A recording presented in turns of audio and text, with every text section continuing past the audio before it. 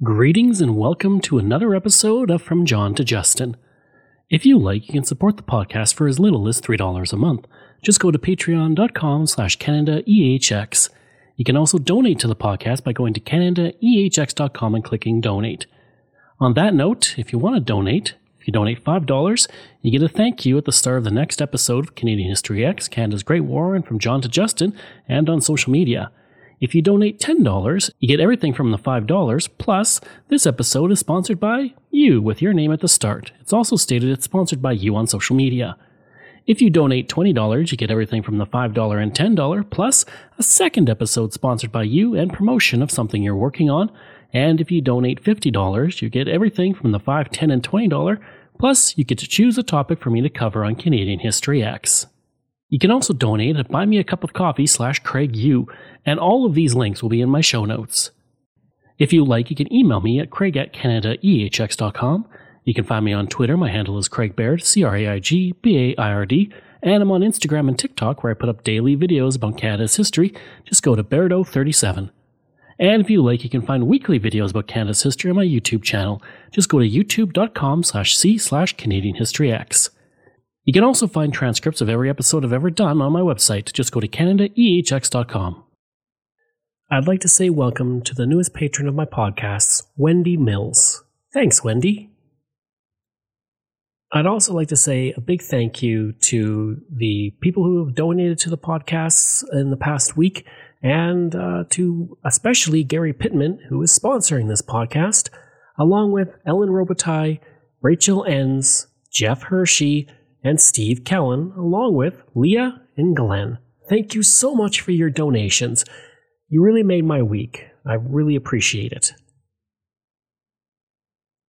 With the departure of Lord Byng as Governor General, the position was going through a drastic change as the country moved through the last half of the 1920s. After the King-Byng affair, there was a movement in political circles of Canada to limit the powers of the Governor General and make Canada more autonomous when it came to Britain. It was in this atmosphere that Freeman Thomas, yes, that was his name, the first Marquis of Wellington, arrived. I will refer to him as Thomas through this episode. Freeman Thomas was born on September 12, 1886, as the only son of Freeman Frederick Thomas and Mabel Henry. His father was a celebrated cricket player from 1860 to 1867 who played for Sussex. Sadly for Thomas, his father died when he was only 2 years old. His mother would raise him at this point, and he would attend Eton College, where he was a member of the school's cricket team. His skill in cricket would take him onwards to Cambridge and then to Trinity College, where he continued to play. Along with playing cricket, Thomas was interested in the military, and after he enrolled in university, he volunteered for the Sussex Artillery, where he would serve for 15 years, reaching the rank of major. In 1892, he would marry Marie Bracy, and the two would have a strong and deep marriage. Thomas would say of her, quote, "My wife has been a constant inspiration and encouragement," end quote. Together, the couple would have 2 sons, one of whom sadly died in the first month of the First World War. After his marriage, Thomas began to move up in the political world. In 1897, he was the aide-de-camp to his father-in-law, who was serving as the governor of Victoria in Australia. In 1900, Thomas returned to England and was elected to the House of Commons, where he would serve until 1910. The same year he left politics, he would be elevated to be the Baron Willington of Ratton. 1 year later, he was made the Lord-in-Waiting to King George V, of whom he was the favorite tennis partner. On February 17, 1913, Thomas was appointed as the Crown Governor of Bombay. It was in this role that Thomas would meet a man named Mahatma Gandhi, who had just come back to India from South Africa, and Willington would be one of the first individuals to welcome him to India, and after meeting Gandhi, Thomas would say, quote, "Honest, but a Bolshevik, and for that reason, very dangerous," end quote. In 1917, famine hit Bombay that resulted in farmers being unable to pay their taxes. The government still insisted that taxes be paid, while also implementing a 23% increase of the levies. This became the setting for Gandhi's first instance of nonviolent resistance. The people who supported Gandhi would send Thomas a petition asking him to cancel the taxes, but the cabinet refused, and told Thomas to take the property by force. On April 10, 1919, Thomas was returned to Britain and was appointed to be the governor of Madras. While serving in that position, he had to deal with a series of communal riots and would declare martial law. In 1924, he once again returned to England. Then, on August 5, 1926, Thomas was appointed as the Governor-General of Canada on the recommendation of British Prime Minister Stanley Baldwin. Thomas was not the main choice of the government, but the King put his name on the list for inclusion to be sent to Canada, and it was Thomas that Prime Minister William Lyon Mackenzie King chose for his nomination. King spoke with the current Governor-General, Lord Byng, about it, and he would write in his diary, quote, "Lord Byng said he thought Willingdon would be far the best of the name." End quote. King George V accepted this, and Thomas was notified while on a diplomatic mission in China. William Lyon Mackenzie King quite liked Thomas and his wife, and had met them earlier that year. He would write in his journal, quote, "I spoke to them of their coming to Canada. This led to our speaking of the spiritual life as the only reality. Lord Willingdon was fine in the way he spoke of his mother and son praying each night to and for them. He was also very interested in my Bible, as was Lady Willingdon." End quote.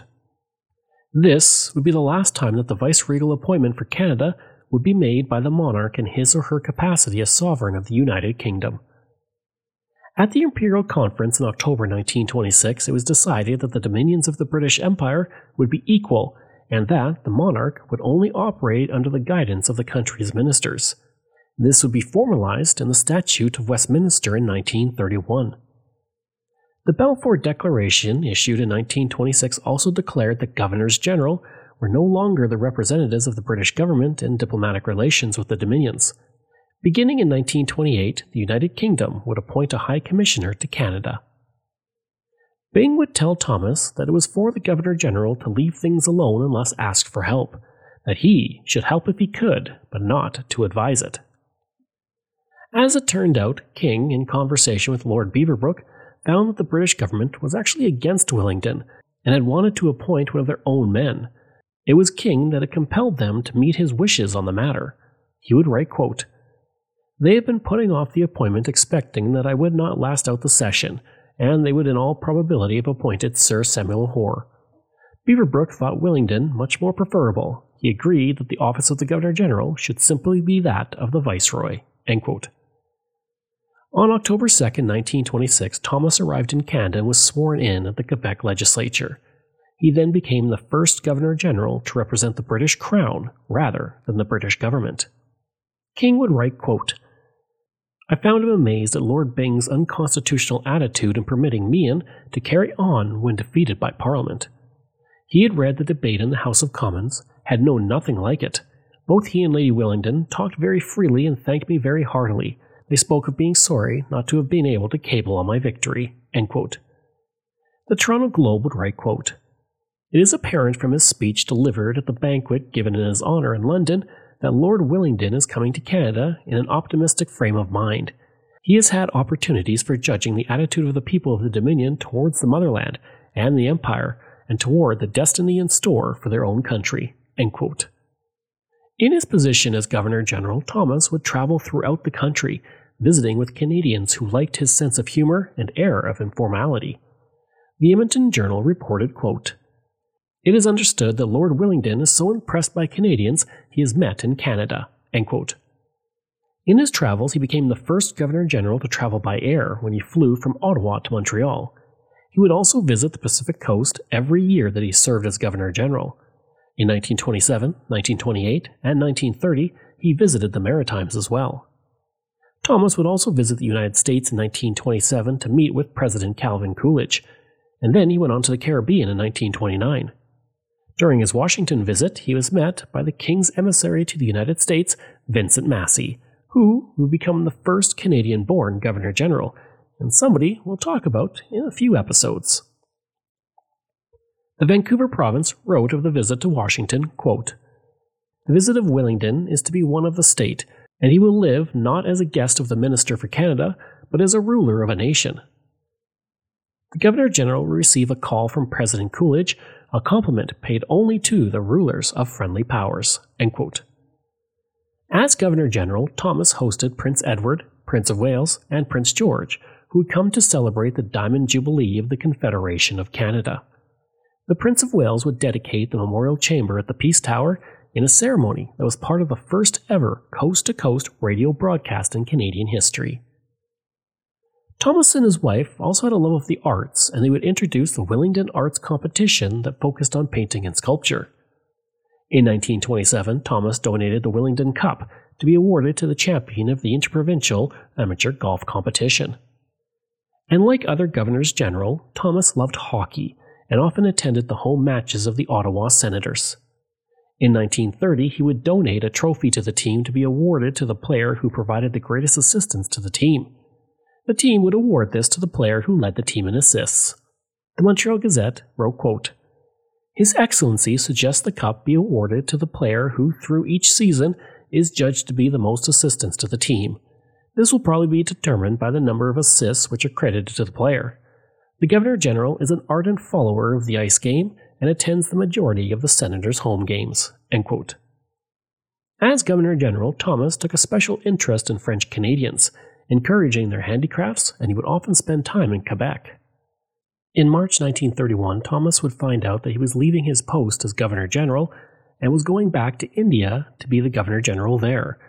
Now, you may notice that we didn't really talk a lot about him being Governor-General in Canada because he didn't make many inroads. He just kind of held the position and not a lot happened. On the couple's ride from Rideau Hall to their waiting train, the couple were escorted by the Princess Louise Dragoon Guards, the most famous cavalry unit in Ottawa. A guard of honor was also on hand at the train station to send off the couple. The Six Nation Indigenous would also send a message to the couple stating, quote, "I beg to convey to your excellencies our expressions of regret at your departure from us and to express our sincerest wishes that the people of India may appreciate the benefit and charm of your presence amongst them as we have in Canada." End quote. The citizens of Brantford would show their appreciation to Lady Willingdon by presenting her with a pair of diamond earrings. To pay for this, $10,000 was raised through subscriptions as a parting gift. Keep in mind, this was during the Great Depression. Residents were able to raise more than what the earrings cost, and Lady Willingdon suggested that the rest be given to the Victorian Order of Nurses. The last message Thomas would send before leaving Canada was sent to his friend King, which stated, quote, "God bless and guide you." End quote. He would be sworn in to his new position only 2 weeks after he was replaced in Canada by the new Governor-General. King would express sorrow over Thomas and his wife leaving Canada. He would write in his diary, quote, "They've been truly good friends." End quote. Thomas would cable to King upon arriving in England, and King would relate this in his diary, stating, quote, "Receiving on returning to house tonight a telegram from Greenock reading, 'Had a splendid voyage, but still miserable at leaving you in Canada. Willingdon. Those are two good friends. This is most kind." End quote. Prime Minister R.B. Bennett would say of Willingdon upon his departure, quote, "Canadians will ever remember Lord Willingdon with affection and respect. I feel confident he will continue to serve King and Empire with the same unselfish devotion he displayed as Governor-General." End quote. Thomas would say of his time in Canada, quote, "Canada has made me gallop all right. I have done my best to keep at the top of the hunt, and I venture to think that, notwithstanding the vigor of the climate and the people of the people and the personality of the people, my old legs are as sound as they were when I went to the Dominion." End quote. During his time as Governor-General of India, he would have to deal with the growing influence of Gandhi.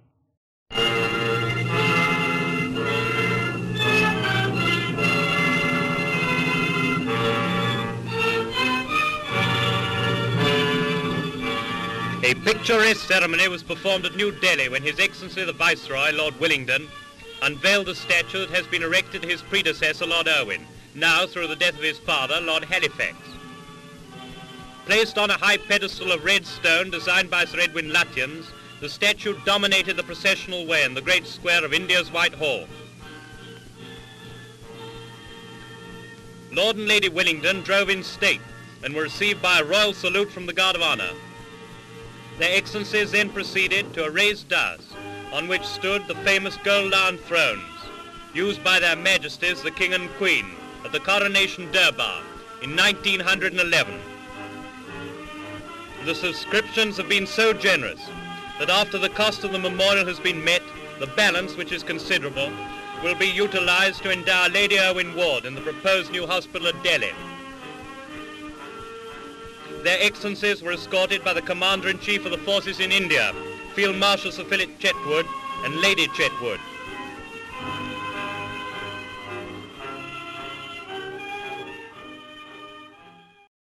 The ship that took the new Viceroy out to India brings back the retiring Viceroy Lord Willingdon. With Lady Willingdon, he leaves the Strathmore at Tilbury, home again after 5 years of brilliant administration in India. A chill court at sea prevents Lord Willingdon from speaking as he had proposed on Indian policy. Britain welcomes him home and wishes him a speedy recovery.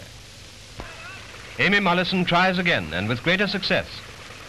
Thomas then returned to the United Kingdom, where he was made the Marquis of Willingdon on March 26, 1936.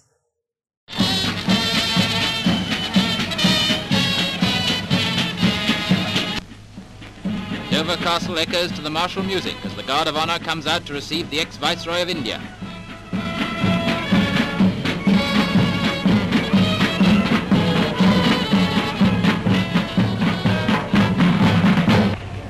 Waiting to welcome Lord Willingdon are the mayors of the ports and ancient towns and the barons who attended the coronation of King Edward VII or King George V. And after the general salute, Lord Willingdon inspects the Guard of Honour.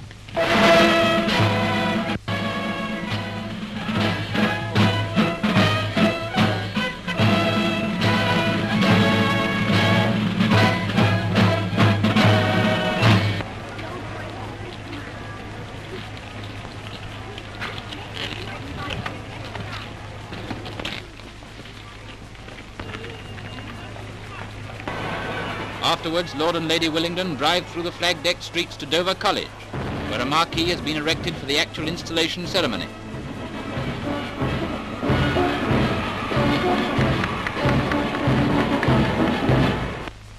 First, the seneschal reads the Lord Warden's precept summoning the court. Then the Speaker, the Mayor of Rye, requests the Lord Warden to take up his office. And then they all walk in procession to the town hall for the official luncheon.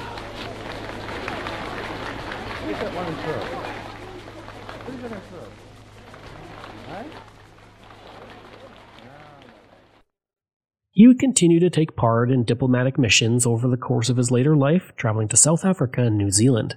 In February 1941, he became sick while on a trade mission to South Africa and was forced to return to England. Then, at the end of July, he developed pneumonia. On August 12, 1941, he would pass away in London. Prime Minister King would say, quote, "Lord Willingdon's passing is a loss to the entire British Commonwealth and to international amity and goodwill. To myself, it is a personal grief.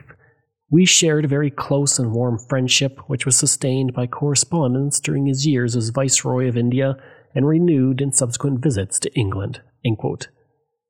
The Windsor Star wrote, quote, "The tact with which he carried out his duties in Canada, the unfailing courtesy of his contacts with all Canadians, and the perfect blend of dignity and geniality which marked all his public actions endeared him to the whole Dominion." End quote. In Canada, Mount Willingdon and Willingdon, Alberta are named for him. There are also 2 schools in British Columbia and Quebec named for him. I hope you enjoyed that episode, my look at Freeman Thomas, the Governor General. If you did, please leave a rating and review. If you like, you can email me at craig@canadaehx.com. You can find me on Twitter. My handle is Craig Baird, CraigBaird, and I'm on Instagram at Bairdo37. As well, again, if you want to support the podcast, you can for as little as $3 a month. Just go to patreon.com/CanadaEHX. And you can donate to the podcast by going to CanadaEHX.com and clicking Donate. I'd also like to thank all of my wonderful patrons, and I apologize if I get any names incorrect. Wendy Mills, Keelan Pregnitz, Michael Matthews, Joanna Parker, Jeff Dahl, Vobs, Robert Page, Richard D., Colin Johnson, Jeff Hershey, Kyle Murray, Steve Pakin, Matthew Gartho, Lionel Romaine, Dr. Bob Turner, an anonymous patron that I truly do appreciate, Randy Hayden, Doug Campbell, Reg W., Deborah Carlson, Francis Helbling, Nick Zinri, Shannon Marshall, Clinton Martinez, Dimitri Shove, Aaron O'Hara Myers, Robert Dunseith, Todd Casey, Catherine Roy, Luke S., J.P. Bear, Jason Hall, Phil Maynard, and Iris Gray. Information from Canadian Encyclopedia, Governor-General of Canada, Library and Archives Canada, Wikipedia, Edmonton Journal, Vancouver Province, Toronto Globe, Montreal Gazette, and the Ottawa Citizen. Thanks, and we'll see you again next time.